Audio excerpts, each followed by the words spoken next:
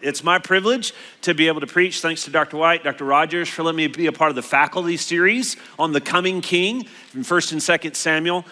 It's Christmas though, so we're making a little audible here. We're not gonna start in 1st and 2nd Samuel. We'll actually start in Luke 1 in a minute because Christmas is the coming of the King. That's what we're celebrating, the coming of the King. I love Christmas. You love Christmas mainly because it's a Christmas break from school, but you also love Christmas because of the Christmas traditions, right? You know, you have some Christmas traditions. Maybe you're gonna visit grandma or whatever else. When I grew up, we had some great Christmas traditions. I went to both of my grandmother's house on the same day. So that was kind of tough, lots of food, but wonderful. In my home now, we have some traditions with my kids. We have something we call the search for baby Jesus.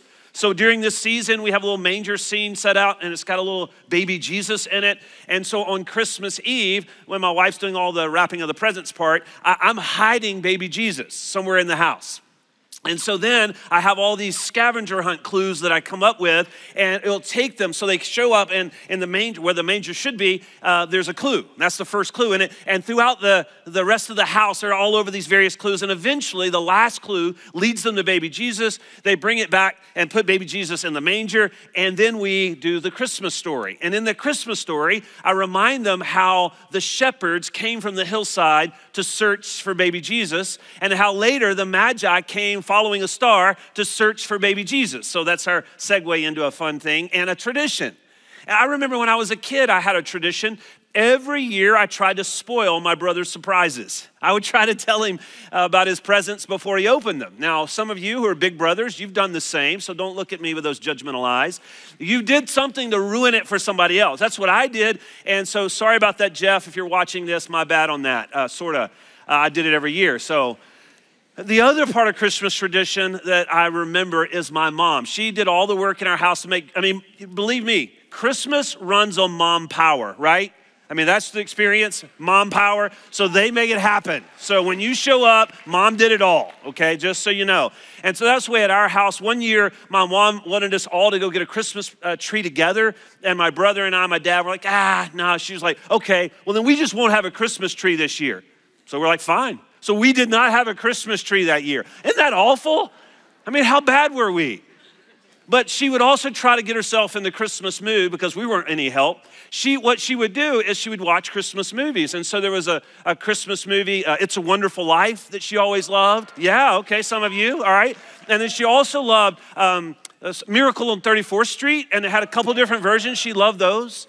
So thinking about that, I thought that's probably works for you as well. If you been focused on finals, and I know you are, you've been focused on finals and finished that and all that stuff. So when you get home, you're gonna need to get in the Christmas mood. And so I thought, how about some Christmas movies? So let's start with a Christmas survey here. I wanna do a survey about what is your favorite movie. I don't do social media, so I thought we'd just do it live. So what I want to do is on the count of 3, I just want you to shout out your favorite Christmas movie. And if you'll just listen closely, you'll get some recommendations for next week. Okay, so ready? 1, 2, 3. Wow, okay, I heard a lot of Elf, so apparently a very sophisticated crowd here. And maybe more than one Die Hard, okay? So, yeah, I thought that. So hopefully if those were your choices, you listened to some of the other choices as well around you. There are other movies. I did not hear any Christmas Carol. So you might remember the book by Charles Dickens, the Christmas Carol. There's various versions of the movie. Jim Carrey made one not too long ago. And it's based obviously on Dickens' book. And in Dickens' book, you might remember Ebenezer Scrooge, right? He has this former business partner, Jacob Marley, who's gone, died, and so his ghost visits Scrooge, because Scrooge is awful. Spoiler alert, you should know this already, but he's awful. Scrooge is awful, and so Marley comes to him and warns him about the way he's living and how he's so miserly and all these sorts of things. And so he also lets him know that he's gonna be taken by these 3 ghosts or spirits back to Christmas past, Christmas present, and Christmas future, right? And so that's sort of the rest of the story. And so we're going to actually spin off of that, not by a spirit, but by the Holy Spirit, using the scripture. We're going to visit the Christmas past and a Christmas present and a Christmas future. So, but remember in the Dickens story, they start in the present day. So we're going to do that. Our present day, however, is going to be in Luke chapter 1, when Mary gets a visit, not from Jacob Marley, but from the angel Gabriel. Yeah, much better. So Luke chapter 1, beginning in verse 26, it says this: In the 6th month, the angel Gabriel was sent from God to a city of Galilee named Nazareth, to a virgin betrothed to a man whose name was Joseph, of the house of David, and the virgin's name was Mary. And he came to her and said, Greetings, O favored one, the Lord is with you. But she was greatly troubled. Kind of like she'd been visited by a ghost, right? She's troubled at the saying, and she tried to discern what sort of greeting this might be. And the angel answers. And the angel said to her, Do not be afraid, Mary, for you have found favor with God. And behold, you will conceive in your womb and bear a son. Now notice as I read these next few verses, various promises about this son. You shall call his name Jesus, which, by the way, we know from Matthew chapter 1 means that he will save his people from their sins. Verse 32, and he will be great, honored, and he will be called the Son of the Most High. So not just a divine figure, but the Son of the Most High God.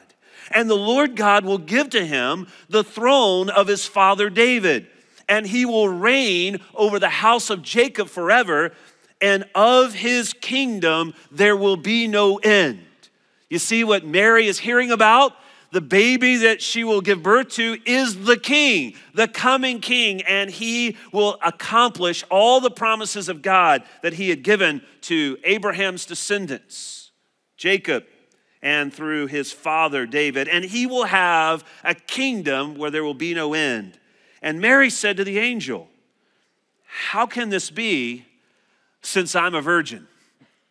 Now, we first see her question, it seems like a biological one, right? And she does have a biological point here. How can this be? Because I'm a virgin. But when she says, how can this be? It's not just about the virgin birth, it's about all of that. How could it be that I could give birth to a baby that would be great, the Son of the Most High, that he will have the throne of his father David, that he will reign over the house of Jacob forever, and that his kingdom will be forever? How can this be?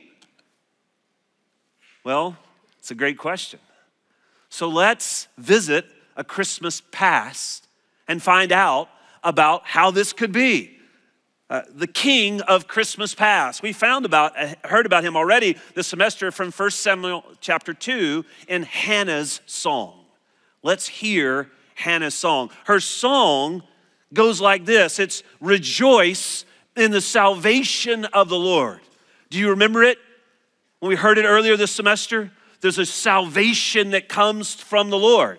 And this is how our psalm begins in verse 1 of 1 Samuel 2. And Hannah prayed and said, My heart exults in the Lord. My horn is exalted in the Lord. My mouth derides my enemies because I rejoice in your salvation. There is none holy like the Lord. For there is none besides you. There is no rock like our God. Hear the declarations of Hannah. No one is holy like the Lord, and there is no rock like our God. Her song will continue, and I'll read it again in just a moment some more. And what we're going to see is that she's going to talk about the king who will give strength to the weak. He will exalt the lowly, and he will give life to the dead. Let's hear Hannah's song, beginning in verse 3, or continuing in verse 3. Talk no more so very proudly. Let not arrogance come from your mouth, for the Lord is a God of knowledge, and by him actions are weighed. Notice that the Lord is the one who judges. Verse 4, the bows of the mighty are broken, but the feeble bind on in strength. You see the weakness of the weak? He binds them with his mercy, with his strength. and the mighty are broken. For those who were full have hired themselves out for bread. Those who felt they were self-sufficient are now hiring themselves out for bread. But those who were hungry have ceased to hunger. And the barren has borne 7 children. But she who has many children is forlorn. You see, Hannah's song is not just a song of redemption, personal redemption. It's a redemption for the nations. It's a redemption that the Lord will exalt those who are low. This is going to be a theme in the songs of Christmas that we're going to see that God reaches out and he provides grace to the humble. As her song continues, in verse 6, it says this, the Lord kills and brings to life. He brings down to Sheol and he raises up. The Lord makes poor and he makes rich. He brings low and he exalts. You see, he exalts even the dead. You see, even death is no match for the power of the Lord. Rejoice in the salvation of the Lord. He raises up the poor from the dust. Those lowly ones, he lifts the needy from the ash heap to make them sit with princes and inherit a seat of honor. For the pillars of the earth are the Lord's, and on them he has set the world. You see, the world is in his control. He is the one who determines what rises and what falls. It's not by their strength that they will succeed. It is by his strength that the lowly will be made whole, that those even who are dead will be raised to life. You see, he's going to talk and work through his king, and Hannah's song will now focus on that king. The king will defeat his enemies, and he will humble the proud, and he will slay the wicked. This is how our song continues in verse 9. He will guard the feet of his faithful ones. He knows you. He cares for you. But the wicked shall be cut off in darkness, for not by might shall a man prevail. You see, our proud strength is crushed before him. Verse 10, the adversaries of the Lord shall be broken to pieces. Against him, he will thunder in heaven. See, his enemies have no chance before him. All those who stand firm against him, like Psalm 2, those who stand on the field of battle against him, those who rattle their swords against him, are those who raise their fist in defiance in their own hearts, have no power before him. He breaks them to pieces. The Lord will judge the ends of the earth, and he will give strength to his king, and he will exalt the horn of his anointed. You see, the power and the strength of the Lord will be exercised through his coming king.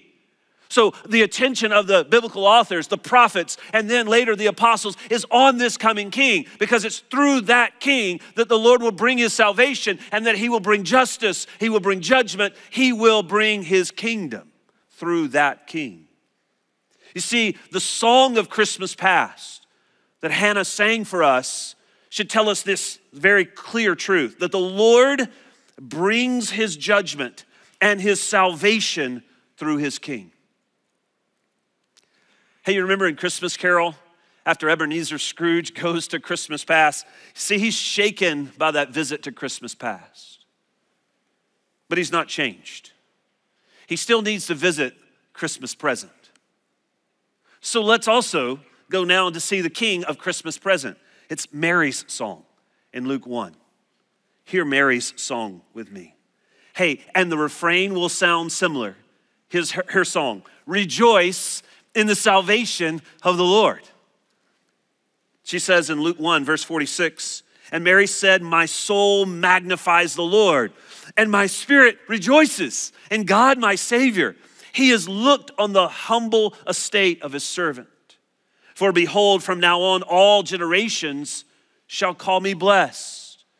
You see, Mary's rejoicing is not in what's about to happen. There's a concern. She has fear, but she knows that the Lord is bringing about his promises of the king. She's just heard from the angel that God is doing this miraculous thing. And so she says, rejoice in the salvation of the Lord. She knows that the king will show favor to the humble. He will give mercy to those who fear him, and he will remember his covenant promises. Here's how her song continues in verse 49. For he who is mighty has done great things. The Lord, he has done great things for me, and holy is his name. That same theme we heard in Hannah's song about the Lord is holy and a rock. Here Mary sings, holy is his name. Notice verse 50. And his mercy is for those who fear him. Do you need the mercy of the Lord? Have you been going through a season of suffering or struggle against sin? Have you seen failures? Have you made mistakes? Do you need the mercy of the Lord? Hear Mary's song. And his mercy is for those who fear him from generation to generation. From them to us, mercy from the Lord.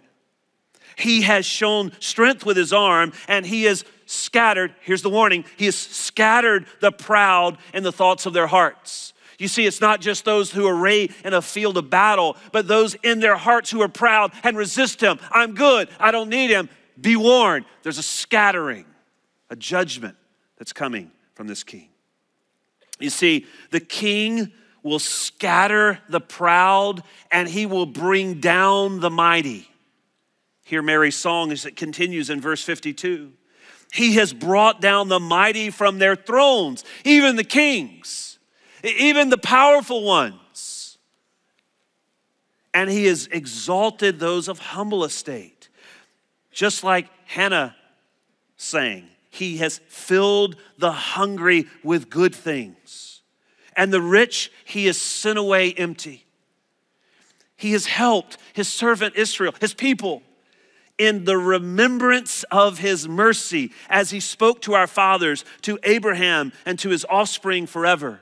These are the covenant promises that are recounted throughout the scriptures. The law and the prophets, into the writings, and now into the New Testament, this promise of God's faithfulness to his promises to Abraham, that he would make a people for himself, including the nations, and that to David, that he would have a king who would be from David, who would reign over the nations forever. This forever king and a forever kingdom. God remembers those promises, and he acts in mercy because of those promises.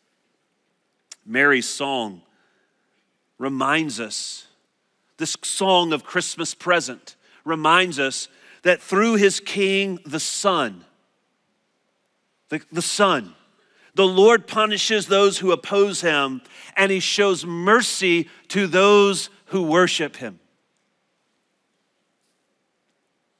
Remember in Christmas Carol how Scrooge was sobered by the visit to Christmas present, but he was not changed. He still needed to visit Christmas future. So let's now visit the King of Christmas future. Revelation chapter 22, Jesus is coming. Let's now hear heaven's song. The King will judge the wicked. Revelation chapter 22, verse 12. Behold, I am coming soon, bringing my recompense with me to repay each one for what he has done. Let me repeat that so that it lingers in our hearts. I'm coming soon to repay each one for what he or she has done.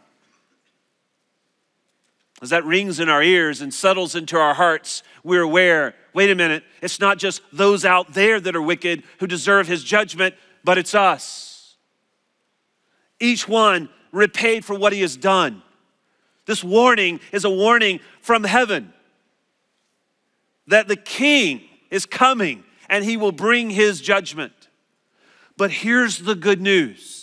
The good news of heaven's song is that the King will forgive those who are washed in his blood. See, this is the great reversal. Though he is a majestic king, he's a suffering servant. He's the one who was vanquished from the powers of the day. He was threatened by evil men, ultimately handed over and dying so that he could shed his blood for those who would come to him for mercy. The King will forgive those who are washed in his blood, and he will give life to all those who believe, those who hunger and thirst. You see, the imagery of hunger and thirst is powerful because it reminds us it's that in our lack, our insufficiency, that we come to him to gain what we do not have. Hunger and thirst. Revelation chapter 22, verses 13 and 14. I am the Alpha and the Omega, the first and the last, the beginning and the end. You see, this one who is the King was not just a baby in a manger. He is the Alpha and the Omega. He's the first and the last. He's the beginning and the end. He's the creator of all things. All things were created by him and for him. In verse 14, blessed are those who wash their robes. Are your garments stained with your sinful choices, selfish desires? Blessed are those who wash their robes so that they may have, listen to this, they may have right to the tree of life and that they may enter the city by the gates. The city is the glorious heavenly city that comes down and sits among us, where God dwells with his people. And we're invited to come into that city, not based on our standards, not based on our past and righteousness, but purely on the fact that our robes have been washed in the blood of this King. This baby who would die and will come again as the triumphant King. He's the one. Blessed are those who wash their robes so that they may have right to that tree, eternal life, and they may enter the city. When we hear of this King, our response, our refrain should be rejoice. Rejoice in the coming King. Listen now to the song of heaven in verse 16 and 17, Revelation 22. I, Jesus, have sent my angel to testify to you about these things for the churches, for our sake. I am the root and the descendant of David. He says, I'm the King. I'm the one you've been waiting on. I'm the coming King that you've hoped in. The bright and morning star. So now, verse 17, there's an invitation. It could not be more clear for those of us who need to be washed, those who need to be strengthened, those who are recognizing our weakness before him. Here it is, the Spirit and the bride say, come. Let the one who hears come. The invitation of this King has come where he could wipe us out with his judgment. Instead, in his mercy, he says, come. And let the one who is thirsty come. Are you thirsty? Are you thirsty for his righteousness, not your own? The righteousness that only he can provide. The righteousness that is the only righteousness that matters on that day of judgment. Are you thirsty? Come. Let the one who desires take the water of life without price. You see, the water of life is the Spirit.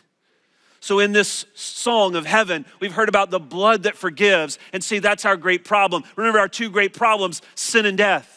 We are washed by his blood to deal with our sin, and we're given life by the Spirit to deal with our death problem. God is the rescuer. Rejoice in the coming King. You remember Scrooge? He was shocked when he saw Christmas future and what it would look like. And he was ready to change. But he still needed to go back to Christmas present so that he could live a changed life. So let's with this now return to Christmas present. Do you remember Mary's question? She said, how can it be? How can this be? How can it be that God is actually bringing salvation? What we've long waited for, we've heard about from the prophets, we've sung about in our Psalms, this one, the coming Son of David, he's here. What? How can this be? Luke 1:35, the answer is the coming of the King. Here's the angel's answer. And then the angel answered her, the Holy Spirit will come upon you, and the power of the Most High will overshadow you. Answering her biological question, by the way. And therefore, the child to be born will be called holy. Remember Hannah's song? Who is the one who is holy? The Lord is holy. The child to be born will be called holy, the Son of God. What an announcement. He's not just a beautiful baby. He's not just a wonderful baby that she can cherish. This child to be born is holy. He is the Son of God. The child is the Christ, and Christ is the King. You see, he was put in the manger as the Son of Mary, but he will come in the clouds as the Son of God. She was to hold him in her arms, but he will hold the nations in his hands. His words were the babbling of a baby, but with his words, he will bring down Babylon the Great.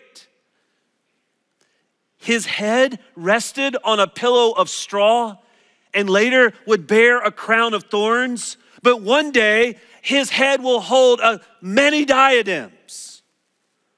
He was wrapped in swaddling clothes, but one day he will be wrapped in a robe dipped in blood. Mary and Joseph called him Jesus, but one day every knee will bow and every tongue will confess that Jesus is King. This is the miracle and the wonder of Christmas, that the King has come and salvation is found in him. And this is always the good news. About 500 years ago, there was a preacher who was also a professor. Sounds familiar. A guy named Martin Luther. And he preached on our text for today in Luke 1. And this is what Luther says about that text. When the Holy Virgin experienced what great things God was working in her despite her insignificance, her lowliness, her poverty, and inferiority, the Holy Spirit taught her this deep insight and wisdom. That God is the kind of Lord who does nothing but exalt those of low degree and put down the mighty from their thrones. In short, he breaks what is whole and makes whole what is broken. Remember that the only sinner that God rejects is the unbelieving sinner who remains unrepentant because of their prideful self-sufficiency. But those who are low, those who are humble, the sinners who will come, find mercy. I want to conclude with 3 questions. Number 1, are you spiritually proud and refuse to acknowledge your need for help from the King? These 3 songs of Christmas past, Christmas present, and Christmas future are a warning to the proud. It's a warning to my own heart that sometimes looks inwardly for strength. It tries to deflect things that would maybe look bad because I've made some choices. There's a prideful self-sufficiency that God will judge. Are you spiritually proud and refuse to acknowledge your need for help from this King? Secondly, where in your life do you need his mercy? Where's the struggle? Is it a sin struggle? Is there suffering? Is it a diagnosis? Is it something back home? Where do you need his mercy? Are you willing to come humbly, asking for his mercy to you? Hey, the greatest mercy that I have experienced is when in the midst of my sin and all of the collateral damage that it causes, to come to my God, who will judge sin but will also show mercy if I ask, and cry out to him. Let him change my heart and my desire through his mercy and grace given to me. Where in your life do you need his mercy? And third and finally, are you ready to come? Are you ready to come to the King? Are you ready to come to the King as someone who hungers and thirsts for his righteousness? Are you ready to come to the King as someone who hungers and thirsts for his righteousness so that you might be filled with him? Not just with his blessings, but with him. The promise of that living water, the Spirit that continues to give you life, that continues to allow you to battle against sin, that Spirit that continues to give you hope in the midst of suffering. Are you ready to come to the King as someone who hungers and thirsts for his righteousness so that you might be filled with him, this glorious King? Would you pray with me? Lord, may these songs ring in our ears. The songs of your word, the scripture. The songs that we even sang earlier, recounting these same truths. Lord, I pray for these students. My heart is broken for any who leave this semester staying in their own self-sufficiency and pride. Lord, by your mercy, would you pursue them? Would you use godly friendships, the preaching of your church, the time in your word, the call of the Spirit to soften hardened hearts? Lord, we rejoice in the salvation that comes through the King, King Jesus. We thank you for the invitation that echoes from heaven to earth. Come. Come those who are thirsty. Lord, we are thirsty for your mercy and your righteousness, the life that only you can provide, the life that is found in Jesus. And we pray in his name, the name of the King, Jesus. Amen. You are dismissed, and Merry Christmas.